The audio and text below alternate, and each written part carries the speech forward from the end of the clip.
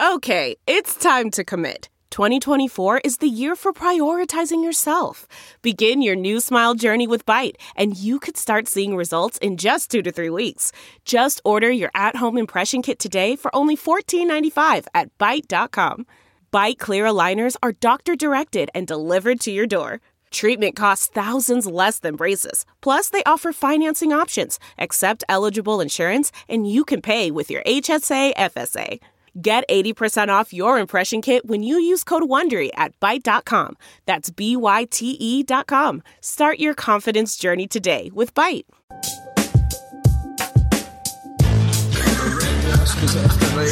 Pregnant ladies and little kids better get the hell out of the way, because I am running. I'm like Forrest Gump, dude. I am running. So the Titanic was the biggest ship on the ocean, but that didn't mean it was unsinkable. All right. I want you each to use ombudsman in a sentence next week. I got one for you. My name is Kevin, the official ombudsman of the Just Press Play podcast. You like apples?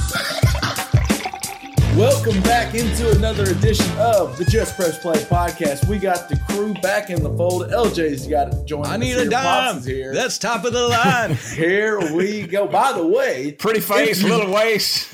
If you're wondering why we are reciting some rap lyrics here, if you missed last week's episode, it did get posted a little late. We had some issues and some errors that happened. It's all we're sorry about it, but it got posted on Monday morning, and there is a lot of football nuggets, and some of it may be outdated, but some of it may just show you how smart we really are. I swear, there's a moment in last week's podcast where you're going to hear Kevin say something, you'll be like, God, I wish he was a coach in the NFL right now, because that could have made a difference. And I think it might have, and also I think last week Uncle Tony might have looked into his crystal ball and told you who the next coach of the Dallas Cowboys and Washington Redskins will be. Well, you certainly heard it here first if it happens, yeah. So unfortunately, you didn't hear it, but if you would have heard it, you'd have heard it here first. So if you didn't hear last week's pod, there's some interesting stuff either football wise, and we had a little fun towards the beginning where we discussed dimes. We'll just put it that way. So yeah, check it out.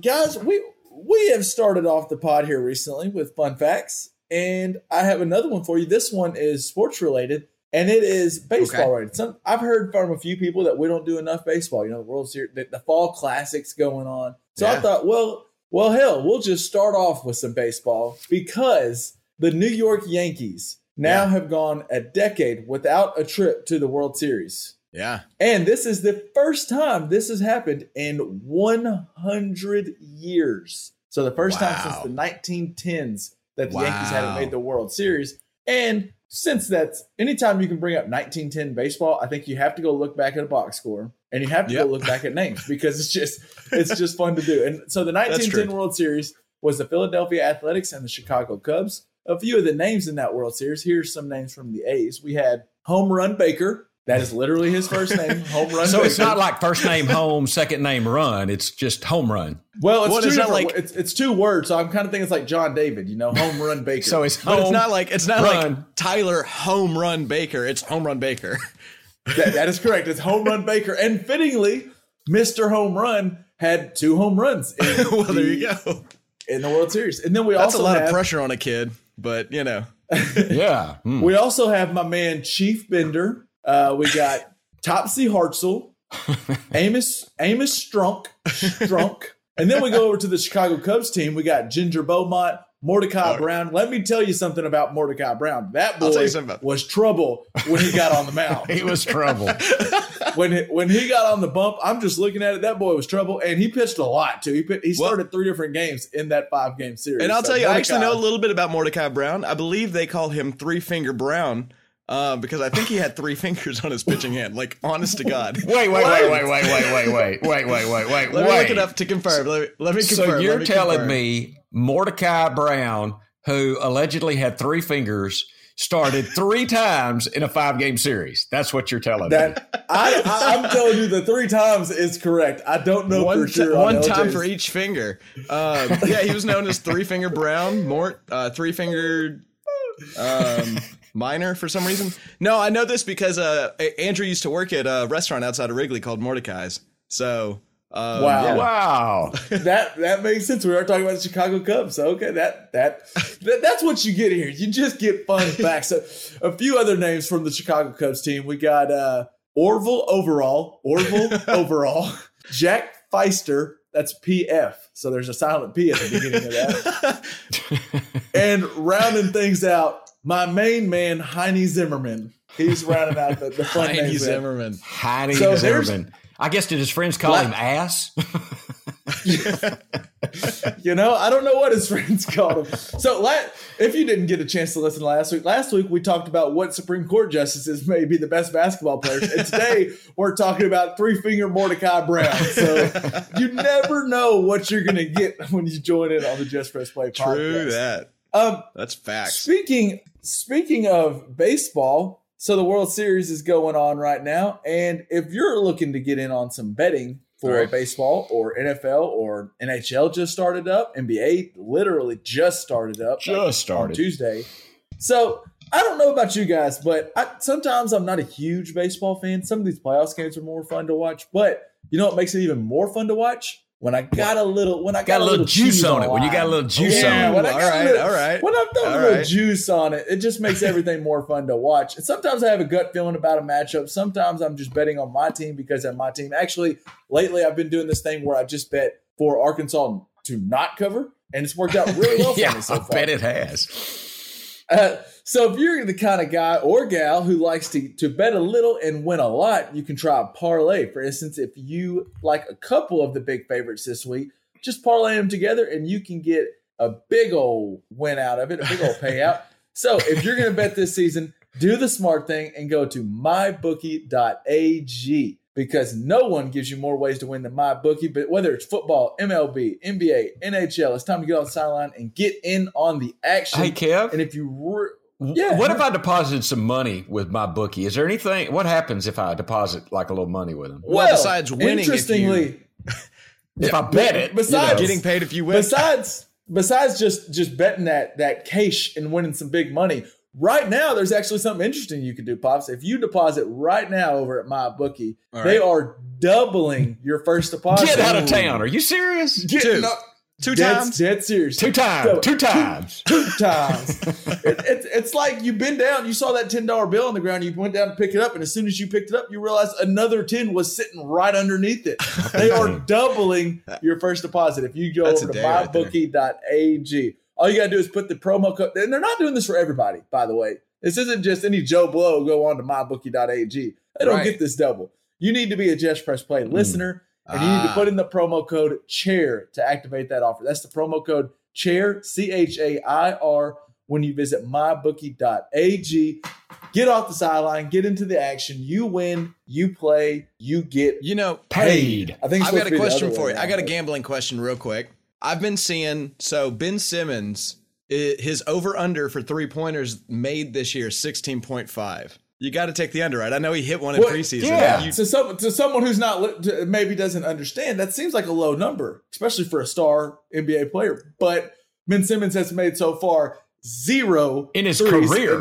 Right. I believe he's only shot, I think, in regular season games, I think he's only shot 1, and it was a full court shot at the end of the buzzer. The man doesn't shoot threes. LJ, I think you're onto something. We have sharps on this pod. I didn't realize I'm sitting here with some sharps. Man. Not sharks at all.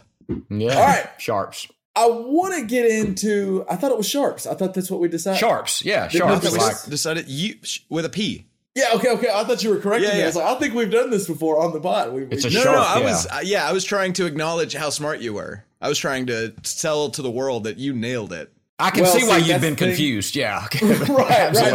I don't. That doesn't happen all that often, so that's why I was a little bit befuddled there.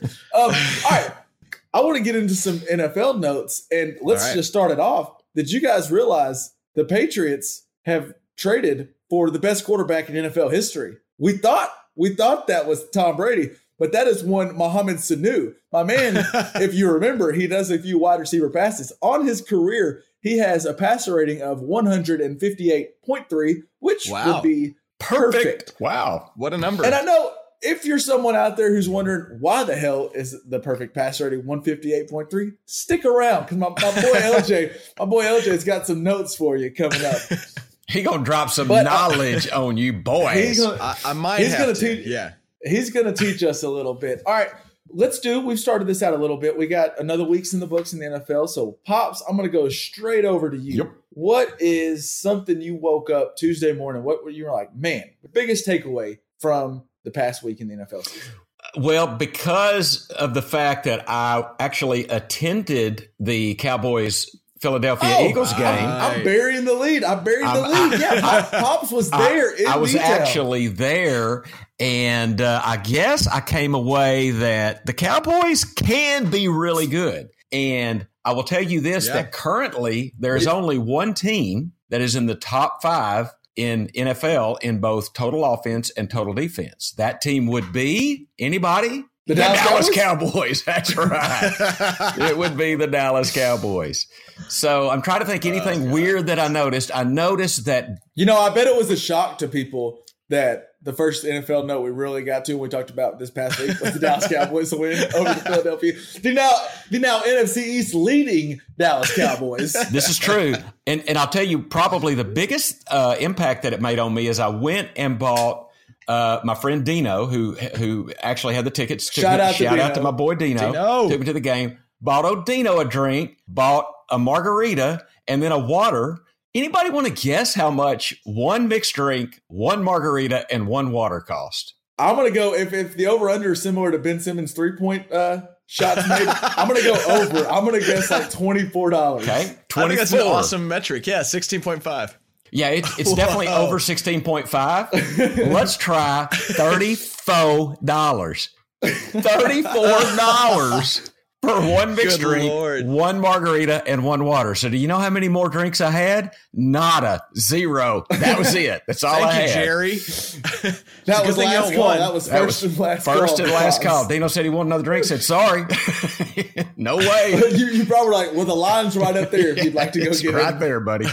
So, I didn't. So obviously going to a game, one thing you miss is you don't get to watch a lot of football. So I really didn't get to watch a lot of football. I watched Monday night. So New England, this just in, got a good defense. I heard. Pretty decent offense. But so the Dallas Cowboys looked pretty damn legit Sunday night. That was my big takeaway from. Hey, speaking of the Patriots defense, the check down on Twitter, who they're really good about, they put out highlights and stuff throughout Sunday, like little clips of plays. They also put out a little fun fact. If the Patriots offense never took the field this year and you just went off how much their defense has scored in games they played, they'd be 3-3-1 right now. Wow. So that I think you're onto something there, Dad. I don't know if anyone else, you probably never heard this. If you're listening right now, you haven't heard this anywhere else. You listen to NFL stuff. Patriots defense. Pretty good. Decent. Yeah. Yeah. LJ, what did you take away from this past week? And I don't know if you want to touch on Thursday night. You might just want. I don't know if you even remember that. I just wanted to say that I hate watching football. It's just not fun. I don't know anybody does it. Your team always loses. Just when you start thinking they're good. If your quarterback's Joe Flacco, then yes, that. Can I throw out? I've never seen a quarterback give up that quickly. I mean, it was still in the second half, and he was throwing checkdowns to the out of bounds guy instead of trying to fit a pass anywhere in the fourth quarter. And they were only down by 14 points. For most of the game, they were down by almost nothing, and he was just I don't know, throwing it out of bounds on every play. I understand he got the tar beat out of him by that defensive line, but man, he gave up quick, and that was hard to watch. I don't want to. The great Bill Parcells used to have a quote where he said, I've read this before, where he said that you don't kick a dead dog. And I don't want to keep beating you while you're down, LJ. But yeah, the Broncos, they won 2 games in a row. They really, all of a sudden, Patrick Mahomes goes down. We might talk about that in a second. But Mahomes goes down. The Chargers don't look great at all. The Broncos get that win. They're kind of right in the thick of things in that division somehow. And this is the same team that we talked about. We were crossing them off the list of playoffs, and now they're right back in the thick of things. And you're right. They just looked like they were done. They gave up. Towards the end of the second quarter, they were done. And didn't care. I think when you're players on that roster and you see if you think your quarterback's done and you think he's you don't feel like you can win, I think you start losing now that defense doesn't play as hard. Now that line, I mean, everybody, it just has shockwaves that go through the whole team. I think you saw that on Thursday night. Yep. 100%. We talked about, I think we've mentioned this before. I know we did through a group message at times, but Patrick Mahomes and how he may or may not be Superman. And it looked like we may have saw Superman go down. But I read today that Adam Schefter said, this is as of Wednesday night, that Patrick Mahomes was back at practice today. He threw today. For the Chiefs. Yep. So I'm not saying he is Superman, but have we ever seen the two in the same room? Because that is like Thursday night, we were worried that he might miss the season with that dislocated kneecap. And now it looks like they're saying a few weeks. Surely they're going to rest the guy. I mean, I would think no reason to bring him back this week or next week. I would say rest him 3 weeks until that bye week. Yeah. And get him 4 solid weeks. Yeah. Because it looks like they're not going to – now they might not get the home field advantage they want, but at this point I think a healthy Patrick Mahomes is better than home field advantage. I agree 100%. Or the AFC West doesn't seem like it's going to be too hard to win for them. It shouldn't be too competitive at this point. I mean, it's the Chargers are the best team in the AFC West outside of them, so I think they're okay. Boy, and the Chargers are sucking lately, so geez. Yeah. And we might get onto that. One of my takeaways was I think the AFC, we kind of mentioned, we talked about the Patriots, and we talked now the Chiefs with I think they will be scary when Mahomes is healthy. Yeah. But the AFC is the Pats and everyone else. It's the Patriots in the field.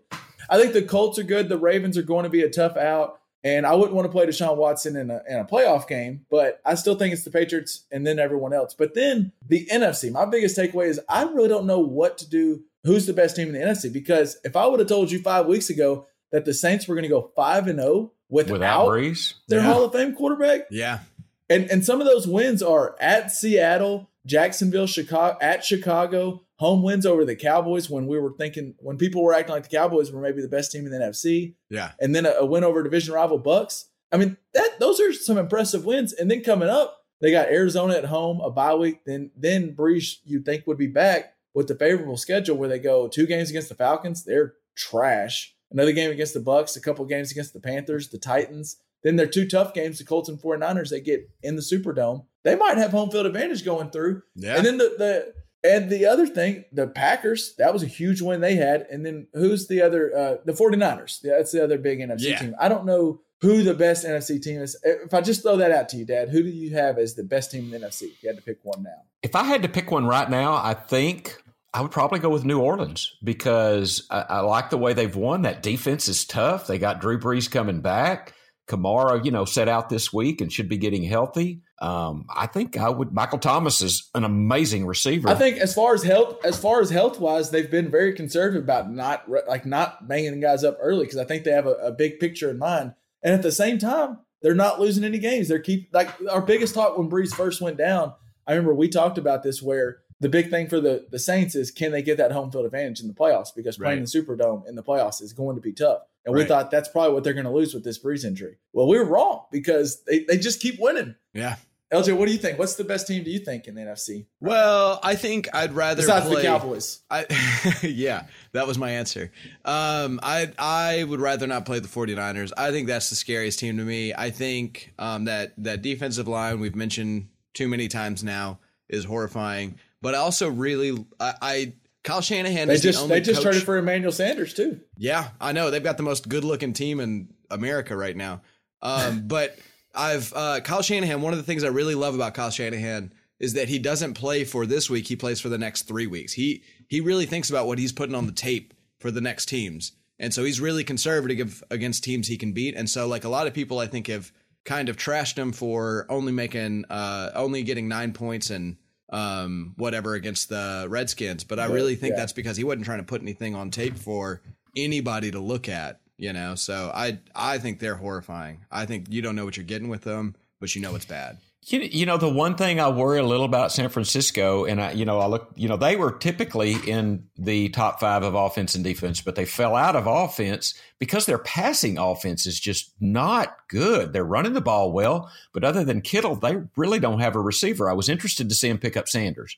I think that will help. Yeah. You got Dante Pettis, who really hasn't lived up to his He's pretty much billing. number 2 right now. And then what's the other guy? Is it Marquise Goodwin? Goodwin got banged up. A little bit. I think he's maybe concussion or something. So they need to get their passing game figured out. I mean, I'm still on them, but their passing game is, you can't be one-dimensional. They need to get that passing game worked out, and I think they will. I do think they will because I believe in Jimmy G and I believe in Shanahan. I really do. So I think they can turn it around, but they better figure out some passing game. But I also think they're showing what they need to show to win their games, though. I mean, I legitimately believe that When you can win a game by just handing the ball to any of your 3 running backs, then that's what you're going to do, especially if you're trying to keep any of your trick plays off the books, any of your play actions off the books, whatever. And so that's what they've been doing. They don't need a passing game to win games. They're undefeated. So well, and I think LJ's got a good point. I think a big player to come back for them. One, they're 6-0. I think are they 6-0 at this point? They had one bye week, one under everybody else. Yeah. Mm-hmm. So 6-0, and right now the past few weeks they've been missing both tackles who are good tackles. Yep. Mike McGlinchey, who's a former first-round pick not too long ago, and Joe Staley, who has been a staple in their offensive line for a while now. Yep. And they're 6-0 with that. And I just think that when they get those two and Kyle Juszczyk, I don't know when he comes back, but I know it's a fullback. You don't usually think fullbacks are that big, but in this offense, they are I think in he's 49ers, important. yeah. And then LJ's got a good point. I think Shanahan is very cognizant of what he's putting on tape, and he knows he's going over to play the Deadskins in a monsoon in Washington. He just wants to get out of there with a win. Let's just get healthy and get a win. And I think that's what he did. And now 6-0 is 6-0, and in a really good division. And they do scare me. I was reading something that they blitz the 3rd least among teams in the NFL. Wow. Because like LJ said, they don't have to. They blitz 4, and they get there very often. They're 3rd least blitzing, I think top 3 in sacks. So that's a good combination. Yeah. We talked last week. You get pressure with 4, it makes everything work better on defense. Everything. That is 100%. So the other big team in the NFC, and I kind of mentioned them when we talked about the Saints and 49ers. And this is the team, I think, this is who I'm going to go with for my favorite in the NFC right now, and that is the Green Bay Packers. We've been mentioning before that they were winning and Rodgers hadn't quite been doing much. Well, that all changed this past week. Aaron Rodgers' stat line in that 42-24 win over the not terrible Raiders who also had 2 weeks to prepare for the game. He went 25 for 31. That's 80% completion percentage, 429 yards, 5 passing touchdowns, 1 rushing touchdown, and a perfect passer rating. And I was looking at, according to Peter Bukowski on Twitter, who covers the Packers, he put out that Rodgers became the 5th quarterback in history to throw for 400 yards and post a perfect passer rating on 30-plus attempts. The other 4 would be Ken O'Brien in 1986, Jared Goff last year, Dak Prescott this year against the Giants, Deshaun Watson this year against the Falcons, and Nick Foles also did it under Chip Kelly, but he did it with just 28 attempts. But what I wanted to talk about, Dad, do you know what a perfect passer rating is? I know it's 158.3. Why the hell it's that number, I could not tell you. So I said that I'm in the same boat as you. I think you asked me one time, why is it at 158.3? And I was like, I have no clue. So I sent the task over to one we like to call Stats, or LJ over here, just like, can you please decipher this formula and explain it? So LJ, what the hell is the passer rating and why is it 158.3? Well, first off, I had 4 fun facts planned for this conversation, and you basically took one of them. So I'm going to go ahead and throw it out there. Only 6 quarterbacks have ever scored a perfect game with 30 or more attempts. And so those players are Aaron Rodgers, Deshaun Watson, Dak Prescott this year, and Jared Goff, Kurt Warner, and Ken O'Brien. So you've already kind of thrown out a very similar fact. So, yeah, I just want to get that out there. Okay, so the question is, why is it 158.3, right? Right. So to answer that, or how the hell do they even get it? I want to go backwards a little bit from there, okay? So we're in the 1970s NFL, right?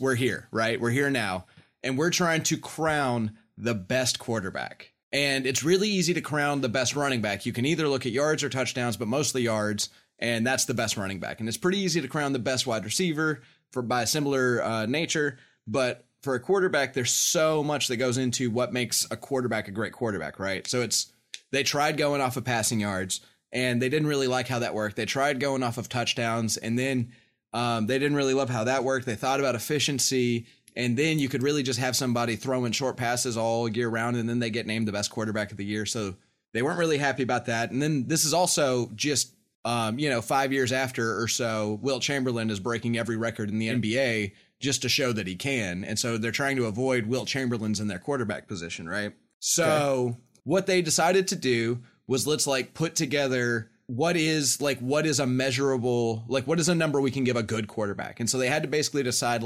what are the important stats. And so I kind of want to ask you guys, what are the most important stats for a quarterback in your opinion? Touchdowns, interceptions. Okay. I think completion percentage would be big. Okay. And this, I don't know if this was back then, but I know one thing that I find interesting now is yards per attempt, where like now we have like Chip Kelly's offense where they might have a ton of yards, but are they all bubble screens or are they? Well, so what we can, so here's the deal is now we have hit all 4 of the metrics that the NFL wanted to look at. You guys just named them. Boom, boom, boom, boom. They wanted to have, and I'll put them in the order that they ranked them in importance, because you can look at these formulas. You can pull up the formula on Wikipedia. We'll kind of talk about what the formula is, but you can look at the formulas. They each have a slope if you draw that line on a graph, right? Every formula has a slope. And so based on that slope, you can kind of decide how important they see each of these 4 elements compared to each other, right? So the most important thing they decided was an interception, which I think, what do you guys think? Does that seem... I think I like that because that gives the other team a short field. You throw interceptions, you're going to lose the game. So, yeah, it probably is the most important thing. Yeah. So that's what they decided is the interception is the most important metric for a quarterback. It's the most impactful stat you can have. The second most impactful is the touchdown. And so they had to decide how much do we value a touchdown compared to an interception. So I can let you guys take a guess at it, or I can just tell you what they ended up picking. What would you prefer? Tell us. Just tell us. All right. So they ended up saying that 1 1/4 touchdown is worth 1 pick, or for example, 6 touchdowns is worth 4 interceptions. Does that make sense? Okay. So the interception's more valuable, but a touchdown's still pretty damn valuable comparatively. I think that's interesting because like 1.25, it's almost like they're considering that an interception takes away a touchdown possibly, or a field goal possibly, and possibly gives the opponent a chance. And it gives them a chance at a short field. Yeah. I think that's an interesting value. So then the next thing they valued is completions. And they valued completions at essentially 5 completions would make up for 1 interception. And so I think I wasn't in the room when they made this decision, so I'm totally speculating. But I did look up how long an average drive is in the NFL. And we didn't really keep up with this stat before about 1993, essentially. But the average drive in the NFL is about 5.5 plays per drive. Mm-hmm. And so I think there's maybe something there. Maybe they looked at some of that information and found that. And so then the average drive would include is yards. Punts. The average drive, I guess, is every drive, right? So you're saying it could be 3 and outs count, touchdowns that are 12 plays, everything. Okay.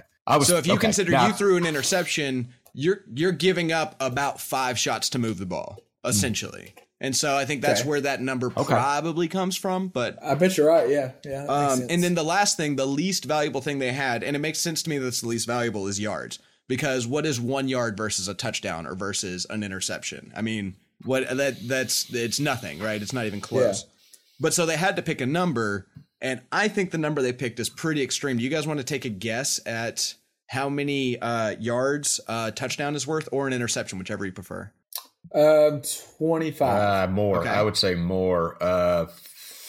50. I'd say at least 50. So they decided that 1 touchdown is worth 80 yards, which huge. Well, number. I guess a lot of drives start at the 20, so that means 80 yards is to get a touchdown, maybe, I guess. And I'll tell you that what it actually comes down to is 1 interception is worth 100 yards. And so that seems a little bit extreme to me, except for if you look at the stats in 1973, when this measure was first officially put out there, 1 interception happened about every 100 yards thrown. So in some sense, they do kind of cross over in that sort of way. Okay. So they had these values structured, right? They just had like, okay, so this is worth this, this is worth this, this is worth this.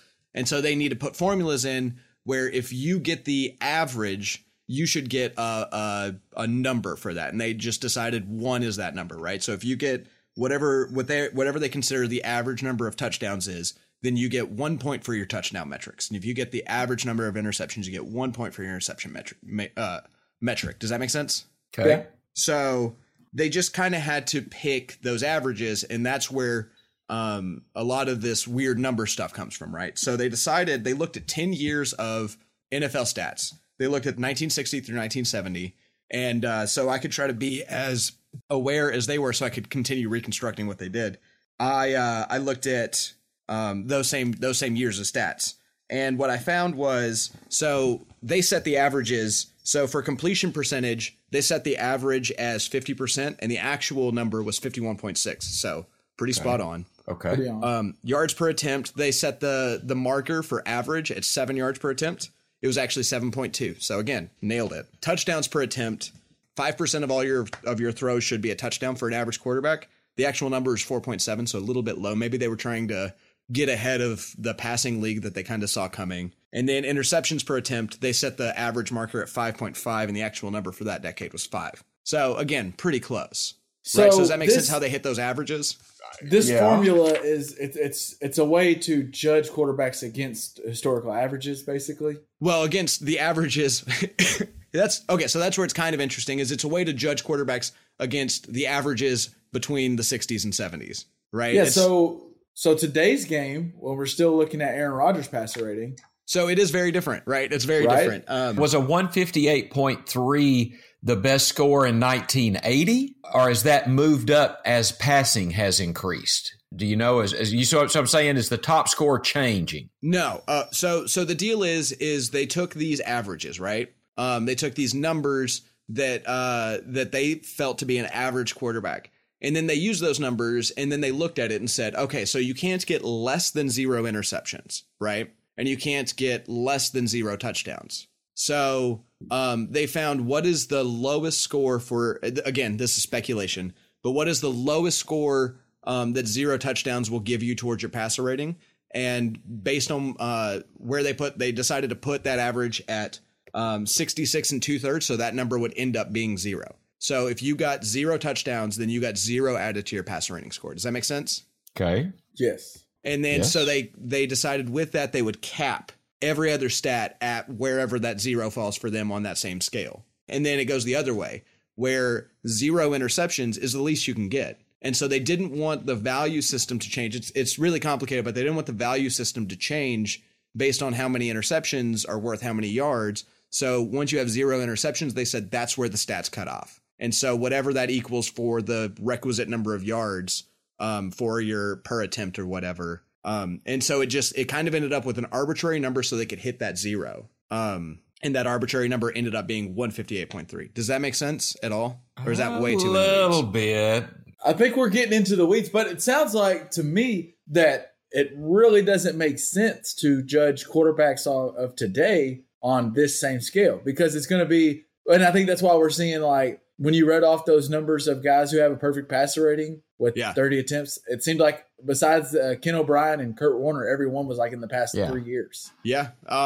I will say here's one. I think the averages are different now. Here's one quick defense of passer rating as a general stat. And we'll get to, I'll definitely tell you guys about some of the weird things that like make the different years different. But one thing worth mentioning about it to defend it is that every quarterback that has had 10 attempts per game over 10 years or whatever number that would be so it could average to it. So basically any career quarterback has got a career passer rating of between 52.2 and 103.2, which is kind of a badass series of numbers to have landed every quarterback to have ever played in, because you can really, like, the eye test works really quickly. It's almost like temperatures. You know, if somebody is 60 degrees, they're a little bit chilly, but if somebody is like 94 degrees, like, that's a hot quarterback. You know what I mean? Like, it's a really quick way to kind of determine somebody's value because those numbers hit such a beautiful place for human brains to kind of comprehend. Does that make sense? That makes sense to me. It's just, I read, just the way of it being outdated is I read the league average in 2009. Before you get there, I've actually got a really cool way to illustrate how the league has changed and how passer ratings are not totally the same as they used to be. Okay, so we set the passer rating as an average of, so if you had whatever they hit their averages at, if you hit all of those, you end up with a passer rating of 66.7. Okay. And we went through the averages from 1973, and it was actually really close to being that. So the average quarterback was about a 66.7.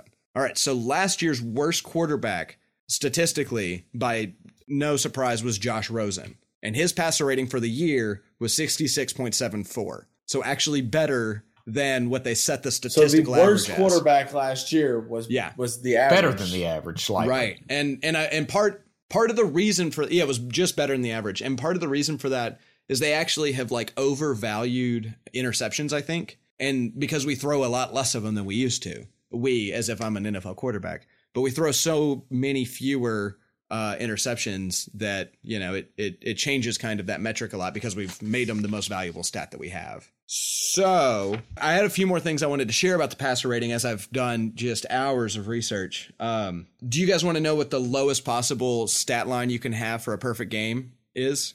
Sure. Yeah. Okay. So I did these numbers based off of 35 attempts, which is the average for an NFL quarterback in this year. And so the worst you can do and still get a perfect score is 27 for 35, 438 yards, 5 touchdowns, and 0 interceptions. That's pretty stupid, right? You've got to really do something to get a perfect score. Yeah, that's a hell of a game. Yeah. So as your attempts go down, those numbers all go down linearly with it, just because of the way the formula works. So if you had half the attempts, you could have half the completions, half the yards, half the touchdowns, and half the interceptions and still get the same score on it. But that's how you get a perfect score. And then do you guys want to know the best game you can have with a 0 passer rating? The best game you can have with a 0? Yeah, because I think we know Nathan Peterman's trying to break the record for most 0 passer rating games. So this is the best he can do. And because each of these metrics is judged individually, if you do better in any one of these metrics, then you're automatically going to have a positive passer rating just by the way it works. So he has to stay under all of these numbers. So he's got to go less than 10 for 35, less than 105 yards, less than 0 touchdowns, and more than no negative touchdowns, 4 or more interceptions. That's how you get a 0 with 35 attempts. So the same way it's impressive to get a perfect passer rating. It's impressively bad how you get a 0 to get a 0. Well, and the other thing about it is because each of these things is measured individually. Sometimes you'll see that stat where it's like, this X player would have had a better passer rating if they would have just thrown the ball at the crowd the whole time. And that's actually true because if you have 0 interceptions, you automatically have a passer rating of 39 or greater. 0 interceptions will automatically get you that no matter what. Yeah. So, so we've got these maximums and minimums, right? So do you guys want to hear about what happens if we eliminate the maximum and just let that number be as big as it can possibly be? It turns into like college, right? Have you ever seen a passer rating in NCAA? Oh yeah, those are stupid. And it's similar to that, although can I just share a story? Yeah. Okay. So let me paint a little picture. Okay. So it's late October 2005, right? So we're probably all in Texarkana. We might all be at Pops' house on Monroe, and Hurricane Wilma is looking to hit landfall over the weekend. So on Thursday, the NFL called the Kansas City Chiefs and told them that their game against the Dolphins would have to be moved from Sunday to tomorrow night. Okay. So they had to cancel practice and fly to Miami for a Friday night game. And even with that disadvantage, they made Gus Frerotte look like just an awful high school quarterback. So then the greatest college football coach ever, Nick Saban, says, Sage Rosenfels, you're going in. And he was brought in with 3 minutes left. He threw 1 pass, 1 completion, 77 yards and a touchdown, which is good for a perfect rating. But it's, if you take the limit off, it's a 739.59 unmaxed passer rating. So the moral of that story is a low sample size can just completely ruin this, right? Like that makes no sense. That's not even useful information. So like we started off the podcast about Mohamed Sanu's passer rating because he throws he only throws 1 pass every now and then goes for a touchdown. His rating would be sitting at like a 600 right now. Yeah, it'd be pretty high. Sage Rosenfels is going to be the highest that'll ever have happened. Although the NFL only allows 10 or more attempts to actually be entered in as official. So there have been 194 perfect passer ratings since 1950 if you ignore that minimum. But if we don't ignore that minimum, there's only been 66. Do you guys want to hear about the best of those 66? Yes. I don't know. I almost know more about this than I really thought I wanted to know. I know. Thank God our listeners are paying just so much attention. So I'd like you guys to meet Dr. Frank Ryan. Dad, have you ever heard of Dr. Frank Ryan? I can't say that I have. Okay. So he is currently retired. He's microanalyzing the statistical behavior of the futures market and working on Opperman's conjecture regarding the distribution of prime numbers. So he's not just some meathead football player, but in 1964, he was the Browns quarterback. And Dad, you may know that the 1964 Browns were pretty good. So they had Dr. Frank Ryan as a quarterback who was going to college at Rice at the time. So Rice, Cleveland, they're pretty far away from each other, but that's what he did. And his running back was Jim Brown. His wide receivers were Gary Collins and Paul Warfield. And his offensive line included Lou Groza and Gene Hickerson, which a lot of those names you might recognize as the person on a statue that you give to somebody really good at that job. So they won the championship that year with a 10-3-1 record, which was the last time that the Browns have ever won a championship, right? And in that game, he threw 5 touchdowns, going 12 for 13 for 202 yards, which is an unmaxed passer rating of 271.96. That's the highest anyone's ever gotten if you take those maximums off, and they have 10 or more attempts. Dr. Frank Ryan. Art Modell gave him a raise from $18,000 to $25,000, so he kept teaching at college while he played for the Browns. Wow. Wow, what Dr. a raise Frank compared to today's game. That's what Jared Goff just got a raise from making the Super Bowl to $36 million a year. So yeah, shows you a little inflation. Wow. Okay. So one of the things we're talking about is like, should we care about this? And I think one of the things we know is like sample size can make it garbage, right? The other thing is it's really more of an algorithm than a stat. So it really doesn't define anything in the real world. And it doesn't take into account things such as like rushing quarterbacks in any obvious useful way, or whether or not your run game's any good. It doesn't care. Like it just keeps up with. So it's kind of an outdated number. Sacks or fumbles either. Yeah, it doesn't care about that at all. It's kind of an outdated number that's based on stats from the mid 60s.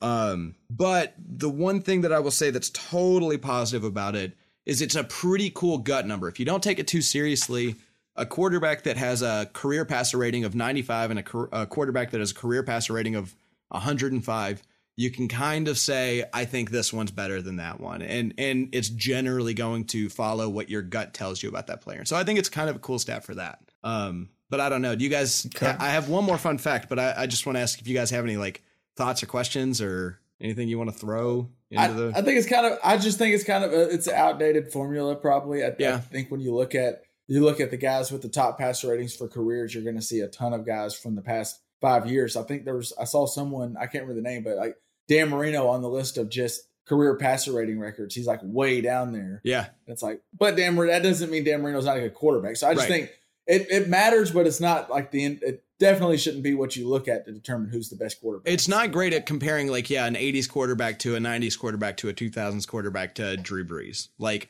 Aaron Rodgers is going to have the highest passer rating probably for the foreseeable future unless quarterbacking changes, but he damn sure is going to make John Elway look like a complete scrub, just because of the way that the game's played now. So right. That's definitely true. Do you guys want to know who the first quarterback to ever get an official perfect passer rating was? Yes. So in 1973, they announced the metric. And in 1973, a man named Dick Shiner got a perfect passer rating. Now, he threw 13 for 15, 227 yards, and 3 touchdowns. The first perfect passer rating happened the year they unveiled the stat. And they're looking at this guy, Dick Shiner, who ended up with a career. Dick Shiner. His name's Dick Shiner. I'm going to say it again. His name is Dick Shiner. And he ended up with a career. You know what his name would be in the phone book? It would be Shiner, Dick. Shiner Dick. He ended up with the career record as a quarterback of 7-21-1. So it's not like he was like some world burner that deserved the first perfect passer rating, but he damn sure got it.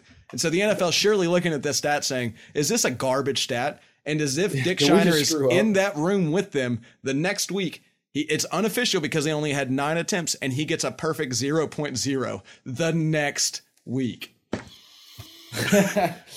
Dick Shiner. Okay, maybe this was an anomaly. Dick was an anomaly. What a hero.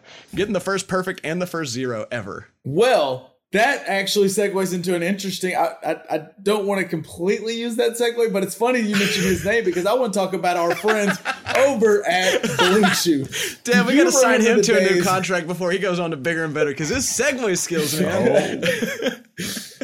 Do you remember the days when you were always ready to go? Well, if you want to increase your performance and get a little extra when you get in the bed, then listen up because BlueChew.com, that's blue like the color, brings you the first chewable with the same FDA-approved active ingredient as Viagra and Cialis. So it's right up there with the big boys. You can take them anytime, day or night, on a full stomach or empty. And since they're chewable, they work up to twice as fast as the pills. So really, they're better and they work. They're ready whenever the opportunity arises. So if you could benefit from a little extra function, more confidence where it counts, Blue Chew is a fast and easy way to enhance your performance. Most guys talk a good game, but Blue Chew actually lets you help. It helps you follow through with it. Like Dick Shiner in 1973 when he got the perfect passer rating. Blue Chew is prescribed online and shipped straight to your door in a discreet package, so no in-person doctor visits, no waiting in the pharmacy, and best of all, you get rid of all that awkwardness. Right now, we've got a special deal for our listeners. Visit BlueChew.com and get your first shipment free when you use our special promo code ARMCHAIR. Just pay the $5 shipping. Again, that is BlueChew, BLUE, chew.com. Promo code ARMCHAIR to try it free. Blue Chew is the better, cheaper, faster choice, and we thank them for sponsoring the podcast. So I wanted to throw out to you guys as we kind of start moving off from our NFL talk. I wanted to ask you about, we mentioned NFL, running backs and the dying breed, maybe that is. Has any running back held up ever gone as bad as Melvin Gordon's is going at this point in the season? No.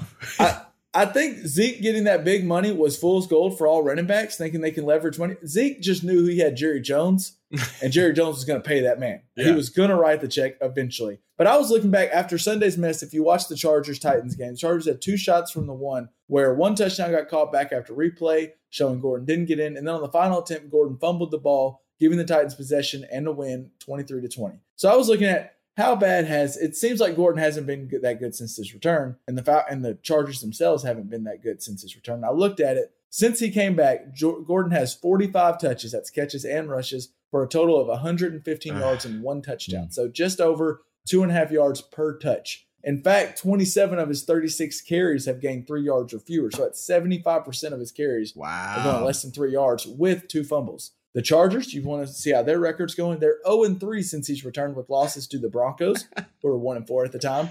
The Steelers, who were 2-4 at the time, playing with their third-string quarterback named Duck, and the Titans, who were 3-3 at the time.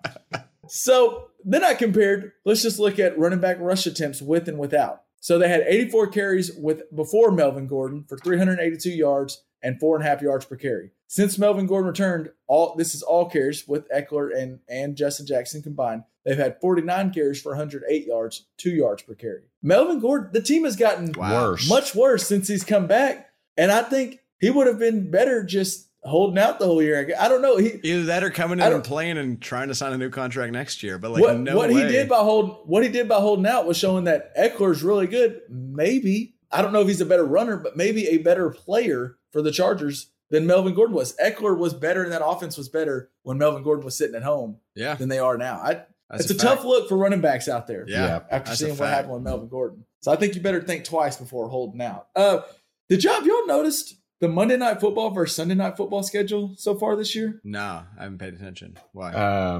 In what way? What do you mean? Just the ESPN, I don't know what they did to screw the NFL or get the NFL to say screw you, but their schedule has been awful compared to Sunday Night Football. I kind of looked at some of the games. You look at the first week, you had the Packers, Bears, and Steelers and the Pats. That was before we knew the Steelers sucked. That was what NBC had for Sunday Night Football. And then the NFL or ESPN had Texans, Saints, and Broncos, Raiders. So ESPN had that was a solid week. Then since then, we've had Sunday Night Football had Falcons and Eagles. And then Monday Night Football had the Browns beating the Luke Falk-led Jets 23-3. Yeah.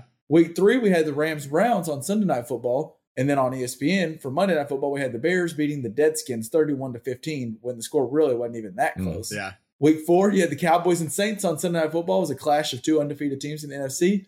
And then for ESPN, they had the Big Ben-less Steelers beating the Bengals 27-3. Yeah. Week 5, they had ESPN had the 49ers routing the Browns 31-3. Last week, we had the Patriots beating the Jets 33-0. And then this week, we have the Dolphins playing against, again, the Big Ben-less Steelers. ESPN has gotten a shit schedule so far for Monday Night Football. Let me add that ESPN, the hits just keep coming because Saturday night I noticed they've got Alabama versus Arkansas at 7 p.m. in prime time on Saturday night. So, yeah, they got a shit schedule. And I've heard there's rumors supposedly, this was just interesting, that the reason they're getting such a bad slate on Monday Night Football is Roger Goodell and the NFL sticking it to ESPN because they showed a bunch of, if you remember when the Patriots won the Super Bowl, a bunch of shirts were going around by all the Patriots fans wearing a Roger Goodell face with a clown nose on his nose right there, insinuating that he is a clown, and it was all about the Deflategate and all this stuff. So supposedly this is Roger Goodell saying, F y'all for showing all that. You're going to get a shit schedule for Monday Night Football. And so far they have. Well, it's been pretty bad. I honestly, I think I actually know what the real answer is, though, by the way. Is that, all right? Do you guys want to explore that? Okay, so Monday Night Football usually gets picked 6 months in advance. Like they pick their Monday Night Football schedule almost as soon as the schedule comes out because they get first dibs on every single game. And so what happens a lot then is you're going off of preseason hype. You're going off of post last season hype. You're going off of what did this fantasy player look like? Were they on the upward trend, the downward trend, and stuff like that? Whereas Sunday Night Football usually gets to pick their games from the entire pool of games, like just a couple weeks before the season start. And then they also have the ability to flex in whichever game is the best. Not yet, though. They haven't had the chance to flex yet. I mean, just looking at the schedule we rattled off. Yeah, but they're going to, but they also got to pick later. So they also got to, kind of see what the Deadskins looked like in training camp instead of having to pick based off of, what they were looking like they were going to trend to do in the next year. So I'm pretty sure that's the answer. I'll have to confirm in the show notes or something like that, but I'm pretty sure that's why that actually happens is Monday Night Football gets first dibs and it kind of bites them. I just thought about when I was seeing that 33-0 game with the Patriots and Jets. It's like, man, it seems like every Monday night's just been a shit show, and Sunday Night Football has been kind of decent. So I went back and looked. Moving off from, did y'all have any other football notes y'all wanted to mention? Dad, did you have a field goal thing? I'm curious. Well, this is weird, but I've just noticed with the length of the extra points now that you notice the football bending like a soccer ball does so much more. Am I the only one that notices the football knuckling around and curving and going outside the upright and coming back in? And I've just never noticed that before. It's something you see in soccer all the time. But I guess where they put the extra points, it's just long enough. I just see that ball moving so much off their foot, and it's blowing my mind. I've never noticed that much before. Am I the only one? No, I have not noticed it. I've noticed it. I've totally noticed that. I haven't thought about it really as much, but I totally see that. Absolutely. Huh. Well, go ahead. No, go ahead. I was nothing. Well, that just reminds me. I think it was the Broncos game this week, the Thursday game that nobody wanted to watch. But did you guys notice? I didn't know this was a rule that apparently, I was only half watching because it was awful, but apparently if you commit a penalty on an extra point, then they have the ability to move it up to the 1 yard line or something like that. Did you see that? Well, if you're going to do the extra, if you're going to do the 2 point conversion, if you're going to go for two, the penalty gets assessed from that 2 yard line where 2 point conversion is from. Right. Yeah, I didn't realize that was a rule. I mean, has that been the rule since they moved it back? Because I think that's kind of a neat rule. I hate that the Broncos lost out on it, but if you're going to, it makes sense. If you're going to go for 2, you get it to 2. So if you accept the penalty and you're still kicking the extra point, I think you'll get it from that spot where an extra point's done. I guess so. Yeah, that does make sense. If you want to go for 2, it gets assessed where that ball would be. I see that. That totally makes sense, but it was totally weird to me too that they essentially moved the ball up 13 yards because of an offsides or whatever. It was pretty cool. Speaking of rules, can we maybe change, we can't change it, but can we petition to change the worst rule in all of NFL? What's that? Do y'all know what rule I'm talking about? And that would be? The rule where if a guy fumbles, as Derek Carr did, out of the back of the end zone, that it's a touchback for the other team. What would you rather it be? Perfect. I have a perfect answer for you. Okay. I'm glad you asked. So instead of, I just think it's silly that if that play, he fumbles right there.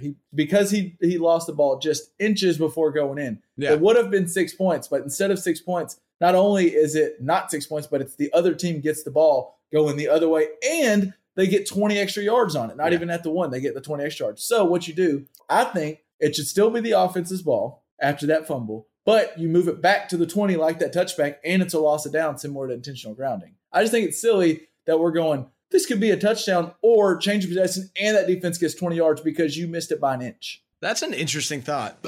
That is interesting. I can see that. So if he does that on third down, he reaches out and he doesn't get it, and the ball goes out of the back of the end zone. We don't need to award the defense with possession, but yes, they do get a loss of down because they stopped them on that down, and you back them up the 20 yards. So at least now it's 4th and 20 penalize them on 20 the 20 yards. Yeah, interesting. I think that's a better rule. I think it's silly that we give them possession and 20 yards because of an inch. The other thing is, you still have that shot at that field goal. That's interesting. I kind of like it. I do too. I think that's the better alternative. And also, while we're changing rules, when we mentioned this before, onside kick is ridiculous, and we need to change that to the Broncos petition for that 4th and 35 or whatever. Yeah. Like the AAF was doing. Can I throw out another petition for rule changes? I'd like to get rid of, I think part of the reason that all these bad calls are such a big deal is because everything is, every defensive penalty is either a first down or damn near a first down. Whereas every offensive penalty is just replay the down. Like the penalties for being wrong on defenses seems a lot higher stakes than being wrong on offense to me. Like that 5-yard defensive holding turns into automatic first down, even if it was 3rd and 25. Exactly. I hate that rule so much. And there's nothing on the in the offense comparable except for maybe intentional grounding where you lose a down or like something like that. I don't know. I feel like just that. Maybe lose a down more often on the offense for penalties would maybe. Well, I think maybe the better rule is because the refs keep getting these calls wrong is to make less automatic first downs. Maybe you move the first down markers with the penalty, like you march 5 yards down the field, but it's still 2nd and 5 or whatever it was. I don't know. I just hate that everything's a first down. That automatic first down is irritating. If 5 yards get you a first down on defensive holding, okay, but it shouldn't be an automatic first down to me. You never notice it more when you're watching your team and they're on defense, and like we said, it's 3rd and 19, and they get like a small penalty where they did hold, and you're like, okay, that should be a flag. I get it, but it's only a 5-yard penalty. But instead of it being 3rd and 14, it's 1st and 10. Yeah. It's like, well, and that's, and I'm actually even on the other side of it, watching that Broncos game. That's the only reason the Broncos have points is because the Chargers had 2 of those stupid automatic first down calls in the first drive. And the Broncos marched down there and scored off of them. And it still felt like bad football. It still felt like that's not deserved. Like that's not how football works. Because the defense gets screwed, the offense gets to keep trying over and over again if they commit a penalty. You get false start, you back up 5 yards. Well, I guess that makes sense because play didn't start. But like offensive holding, you replay the down. I mean, that's crazy. Yeah, I'm with you. Speaking of rules, it looks like there may need to be, or at least some people are worried about a rule that needs to be implemented when it comes to running. I don't know if you guys, I think we talked about it a little bit before we got on the recording, but now there's a big debate going on amongst runners whether this new Nike shoe has created an unfair advantage. So to set the table for you, last week we actually saw 2 feats in a marathon running that has many questioning the ethics in the sport. Eliud Kipchoge became the only person in history, he's a Kenyan guy, became the only person in history to run a marathon, which is 26.2 miles, in under 2 hours. Kipchoge posted a time of 1:59.40 in Vienna, which, by the way, is a pace just over 6 minutes a mile. Yeah. Is incredible. No. I think the pace is 4 minutes and 34 seconds is what I... Is that right? My math may have been wrong. That's even You're more running incredible. A mile in 4 minutes and 34 seconds. That's incredible. If anyone wants to learn how incredible that is. The pace he was running at, if you're playing Pokemon Go as you're running that marathon, it's going to tell you that your steps don't count towards hatching an egg because you're moving too fast because it thinks you're on a bicycle. There's like... It's illegal to play Pokemon Go and run that fast. Well, I want someone, so if that's 4 minutes a mile, so I want someone to go on the treadmill and put it up into where that pace says 4 minutes per mile and look how fast that sucker's going. Yeah. And then full sprint. That guy didn't do it for a mile. He did it for 26 miles. That just blew my mind. I can't even fathom running that fast and running that fast for that long. And then, so interestingly, the next day, a fellow Kenyan, Bridget Koskei, shattered Paula Radcliffe's 16-year-old marathon record for the women, running a marathon for 2 hours and 14 minutes in Chicago. The interesting part, the common denominator between the two, the both of them were wearing Nike's new Vaporfly shoe. And that is now raising questions among many runners where they say the shoe puts multiple carbon plates with the cushion between the plates, making the shoe almost work as a spring. Many runners say it gives an unfair advantage to others using the shoe. And the shoes, Nike actually calls them the Vaporfly 4%, which that 4 is named after its lab-tested 4% boost that the shoe gives in running economy compared to the fast racing shoes provided by also Nike and Adidas shoes. Kipchoge actually had an even better shoe, an unreleased Nike Next percentage, which supposedly offers a 5% increase. So my question to you guys, is it unfair that these runners have those shoes, or is this just part of the game? We've been evolutionized shoes ever since running started, right? Yeah. What do you think, El? Well, I think first off, I mean, if you're going to try to draw what's your thoughts on all that? If you're going to draw a line on like carbon in your shoe or something like that, like, are you going to draw a line on like if we discover a bouncier rubber, like, where's this line supposed to be? And so I feel like you're kind of barking up a weird hill on this one. But the other thing is that at least the guy who ran it in under 2 hours, Kipchoge. Kipchoge. None of that was official. He ran, like, everything he did was performance enhancing. It was all like just to prove the feat of a human can do it. And so, you know, he had pacers. It wasn't like a competition race. He had pacers with it. He was going for this record. And even more so, he had a pace car that had a laser pointer that showed him what pace was that he followed. And then behind the car, he had runners running in a V in front of him that were professional pace setters to block the wind. So there was nothing natural about his under 2 hours. It's why he was able to shave off like 3 minutes or something crazy like that. Right. So what he was doing was saying, this is a step in me knowing that it's possible to do. And so then he's in theory going to try peeling away these things and see if he can still do it with more effort. And so, you know, whatever. Yeah, call it a PED. But like that was the whole point of his run, was a little bit of PED will get him there. So whatever. Stop whining. It was unofficial. The one in Chicago, I guess I don't know. But then the other thing is like, you know, if I had better glasses because I, you know, had a genius doctor, does that mean my batting average is performance enhanced? Like, the equipment you use is the equipment you use. And I don't understand why that makes a difference. To that point, yeah. I mean, like once we learned about context, now all these batters were using contacts. They were able to see better. Should we put an asterisk by every single baseball player that was wearing contacts compared to the guys? It's crazy.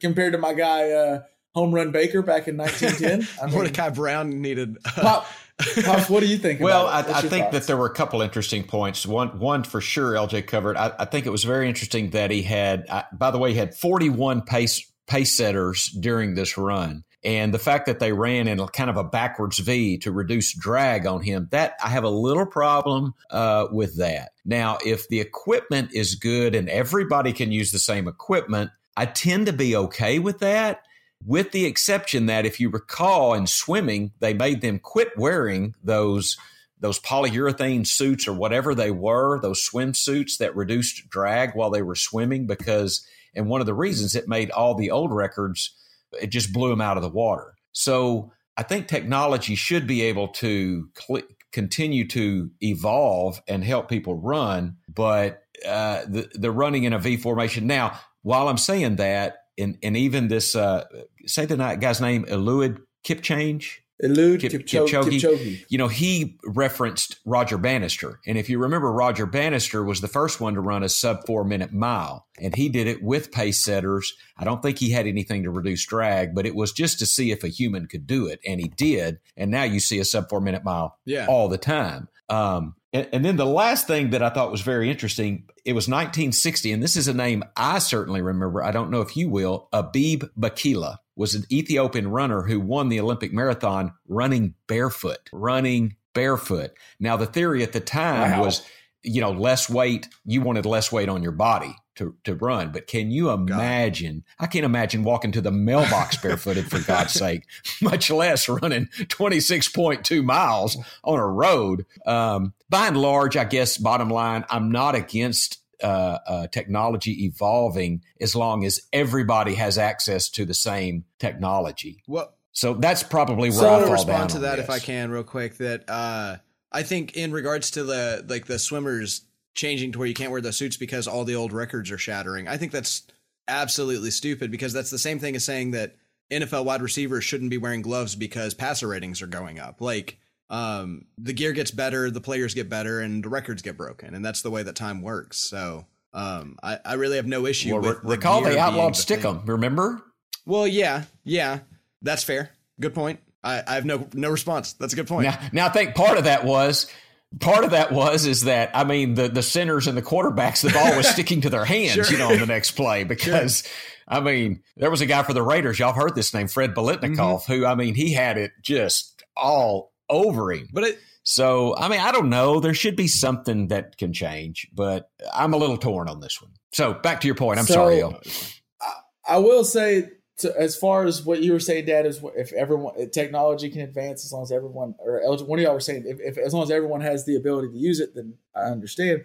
And that's kind of where the IIF, they're the ones that would rule on this. And because the shoe's available to everyone, like a lot, because I was looking at an article from The Independent, a lot of runners are now using the shoes, although some cannot for sponsorship reasons. It was actually funny. They mentioned that one runner who was an Adidas runner actually wore the new Nike shoes and covered up the Nike logo so he could still wear the shoes. And they're still a little elusive for some people because they're really expensive. They're hard to get. They're just a nice shoe. But I mean, the IAF, it was from the way the Independence article was written, the IAF's not going to rule the shoes, intervene in any way unless someone literally puts like a jetpack or a wheel on the shoe. I mean, as long as it's still a shoe, I mean, they're all, I think innovation's part of it. And I think y'all's example of the gloves is kind of a perfect example to me. I think if we have something that makes them better, why not use it? I just don't understand why not. And now him breaking that 2-hour record, I think I'm a little more on Dad's side than yours, LJ. That this is a little cheap. Yeah, but the point, it's not official. It's not a record. He doesn't have. I mean, he has the record for marathons, but it's like 2 hours and 14 minutes or something like that. Like that sub 2 hours doesn't count for anything already. So there's no like. Before he started it, it was just the fact. So before he started it, the plan was not for it to be a world record. Like nobody thought it was going to be a world record, even if he nailed it. It just happens to be the first time someone's done 26.2 miles in that amount of time. But it's not the fastest marathon ever run. Like that's the way that it goes down in the books, and I think that's a totally acceptable viewpoint if you're walking in that way. Well, I do want to add, by the way, he does hold the current record for fastest marathon, and it's 2 hours, 1 minute, 39 seconds. Yeah. So, I mean, he's a badass. No, yes. Every article I read about him is the fact that like people who really like running, they get up at any time of the day, whatever time zone you're in. If it's at 2 a.m., he's worth watching because he literally has a chance of breaking a record every time he steps on the track. So he is amazing. So whether he used enhancers or not for that one to get under 2 hours, the dude's a beast when it comes to running. So okay, I just thought it was interesting that it's becoming such a debate amongst runners of whether this is fair or not. So I thought I'd bring it up and see what you guys thought. I don't think anyone's coming to us for the final decision on whether things are in running.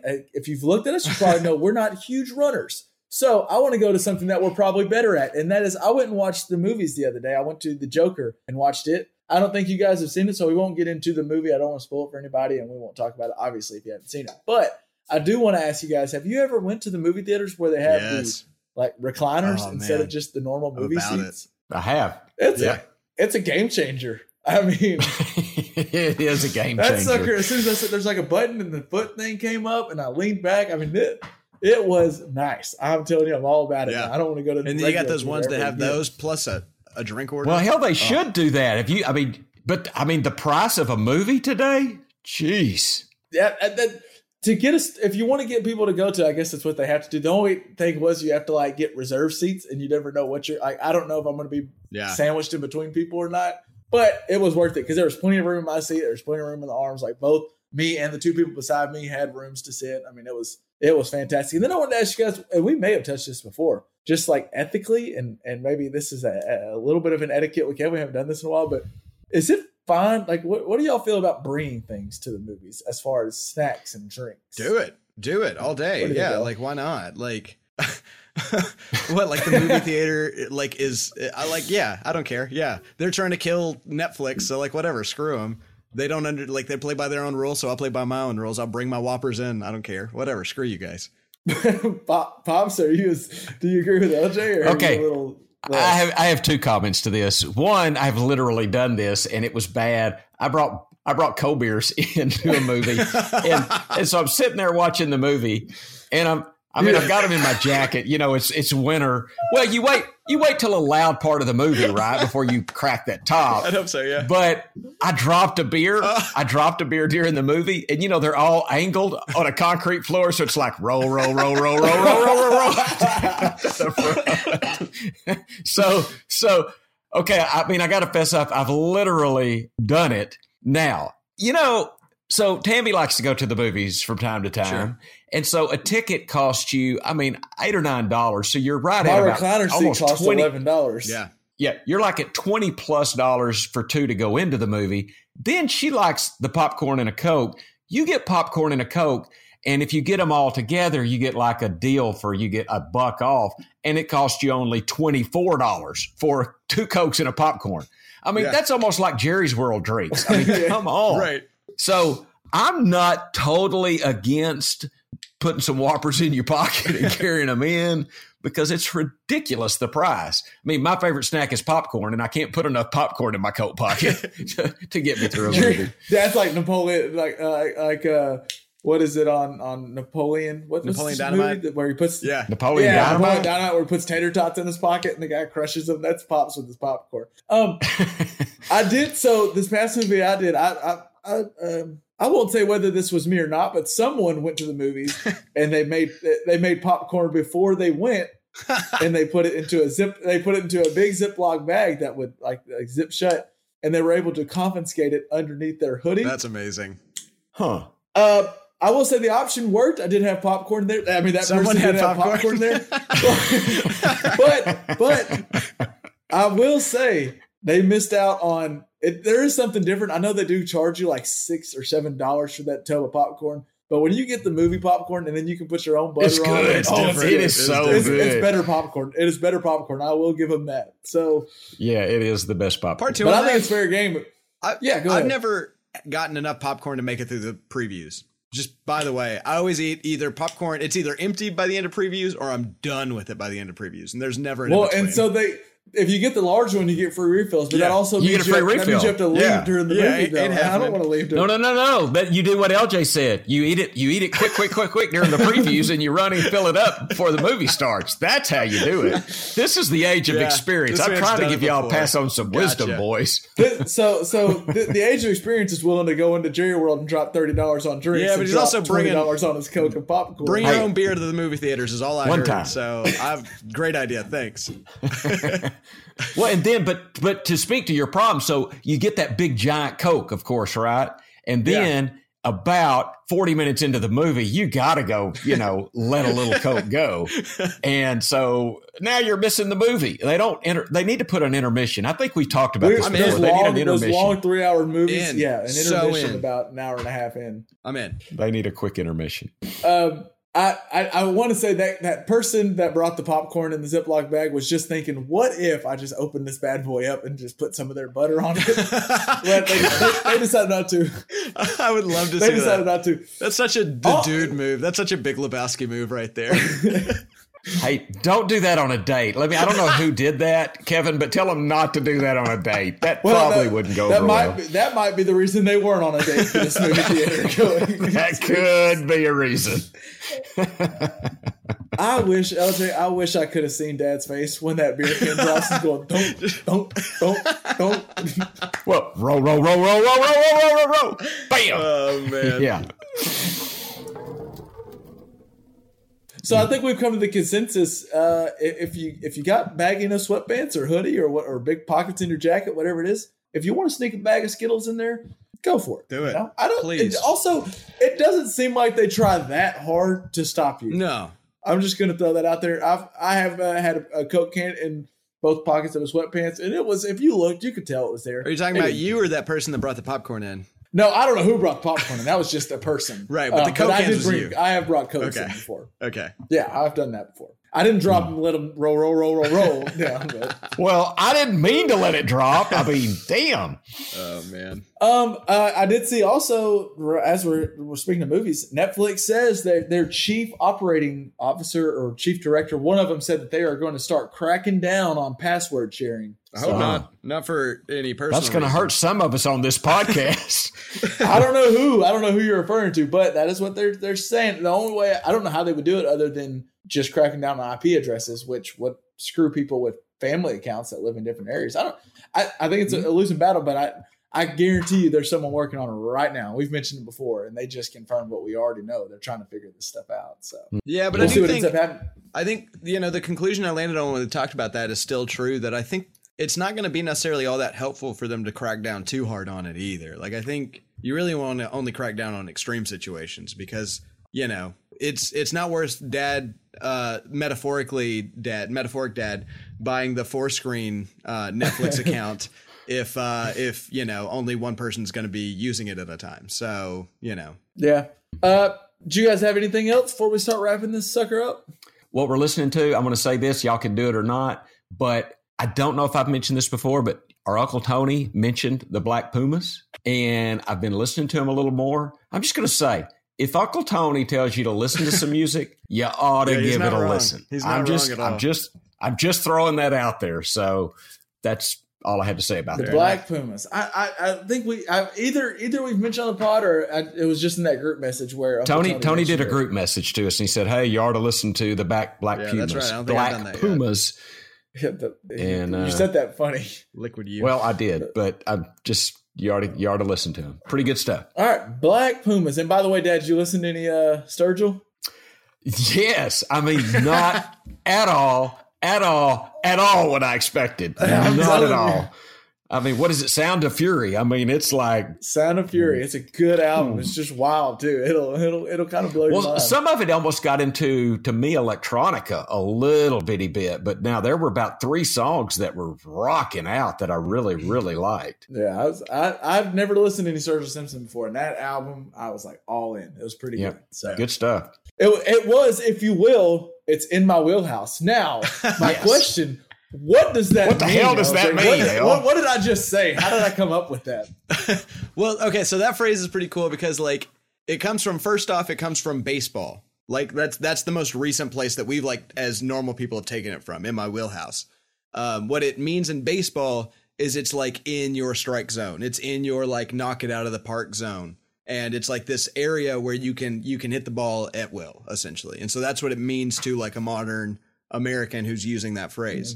So is it in my wheelhouse or wheelhouse? Where they stole it from in baseball comes from boating, where you steer the ship from is called the wheelhouse. Like wheel is in like a wheel on a car, or the wheel you steer the boat with. And so in your wheelhouse, everything is made to be close enough for you to reach without letting go of the wheel. So everything in your wheelhouse is in your domain for you to handle at any given moment. And so that's where in your wheelhouse comes from. Huh. That's pretty dope, right? Would you look at that? You learn something new every day. I'm telling you. At least once a week, you know? That's interesting. At least when you fire up the JPP pod, that's for sure. All right, well, I think that'll wrap up another episode of the JPP pod. By the way, don't forget, if you want to get in on some gambling, get off silence, get into action, you can head over to mybookie.com, put the promo code CHAIR in there. And what will they do with your deposit, Pops, if you put that promo code CHAIR in there? They will double it.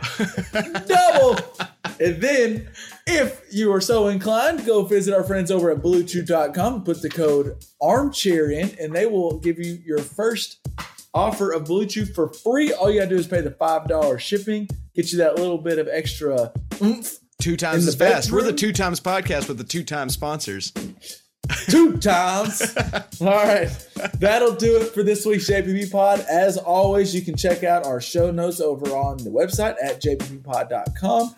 Go find us over on Apple Podcasts or Spotify or Stitcher or wherever you get your podcasts. And make sure when you're going over there to subscribe, go ahead and hit the review. Just let us know what you think. Maybe you think we're idiots. Yeah. Maybe you think we're smart. I want to know. Yeah, we just want to know what you think. So go ahead and drop a review, rate, review, subscribe on there. And if you haven't, go check out the last podcast, at least a few of the parts. It's worth checking out. So listen to it on 2 times speed, you know? There you go. 2 times. That's double. That's just what this pod is. All right. That'll do it for another week. We will see you again next week here on the Just Press Play. For Pops, for L, guys, peace out. Peace.